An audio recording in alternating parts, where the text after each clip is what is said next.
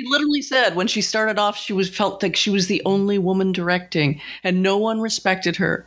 It was started when she, Lost in Translation won some fancy award, I forget which one, and finally people began to talk to me as if I might have something to say. And you're just like, on top of all of everything else, there's self-pity. There's self-pity that she wasn't immediately embraced as a genius from, I don't know, based on a short film she did or some shit. Yeah. I'm just like,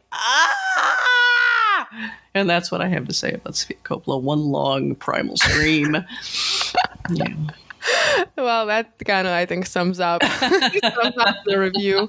I wish you could do some kind of scream and typing for Jacobin and nothing else. It's kind of the avant-garde reviewing. I know, that's right. I still have to write the review.